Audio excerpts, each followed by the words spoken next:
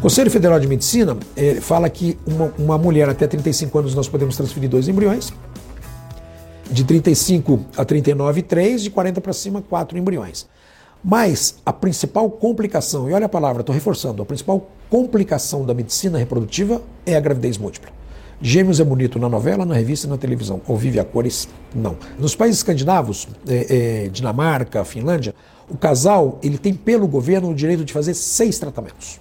De graça. Para ele fazer 6 tratamentos, se essa mulher tem 35 anos ou menos, nos 3 primeiros tratamentos ela tem que transferir um embrião só. É normativo. Então, lógico, quando a gente vê os números de um país escandinavo, a gente vê que o nascimento de gêmeos é muito menor. Vamos voltar para o Brasil? O tratamento custa, sei lá, entre 15 e 25 mil reais, é um tratamento caro. O acesso é difícil. E os gêmeos, para o brasileiro, não é tão problema quanto ao europeu. Então, para o casal tentar resolver de uma vez só, nós exageramos transferindo 2 embriões. Que a gente vem ainda com uma probabilidade, que isso é mais ou menos 1 para 80, de um desses embriões também se dividir. Transfere 2, viram 3. Eu tenho um único caso da minha vida, estatisticamente falando, nunca mais vou ter, que de 2 ficaram 4. Isso aconteceu, já nasceram, estão ótimos. Mas são coisas que podem acontecer.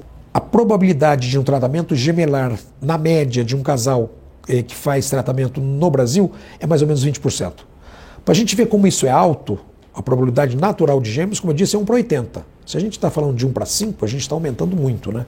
E os gêmeos têm maior probabilidade dessa mãe ter hipertensão, dessa mãe ter diabetes, dela ter eclâmpsia, pré-eclâmpsia, de ter um monte de coisas e dessas crianças nascerem menores, nascerem mais cedo. Nós estamos passando agora a tentar fazer a transferência de um único embrião, o que a gente chama de single embryo transfer, para que quando a gravidez aconteça com um único. Para que a gente possa fazer isso, a gente tem que ter uma certeza muito boa de que embrião que a gente vai transferir. Então, correto.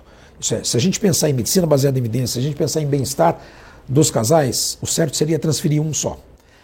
Mas aí vem um outro problema, que ocorre mais aqui no Brasil, porque esse tratamento obviamente não é subsidiado, é out of pocket, não tem muito jeito, se vê o problema da espera.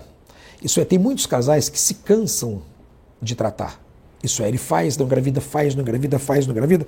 Talvez nesses casais, cuja programação familiar seja ter mais que um filho, que já estão cansados, justifique um pouco mais a gente transferir 2 embriões para resolver logo. Mas se a gente pensar em gêmeos, não. Gêmeos é muito, muito, muito pior.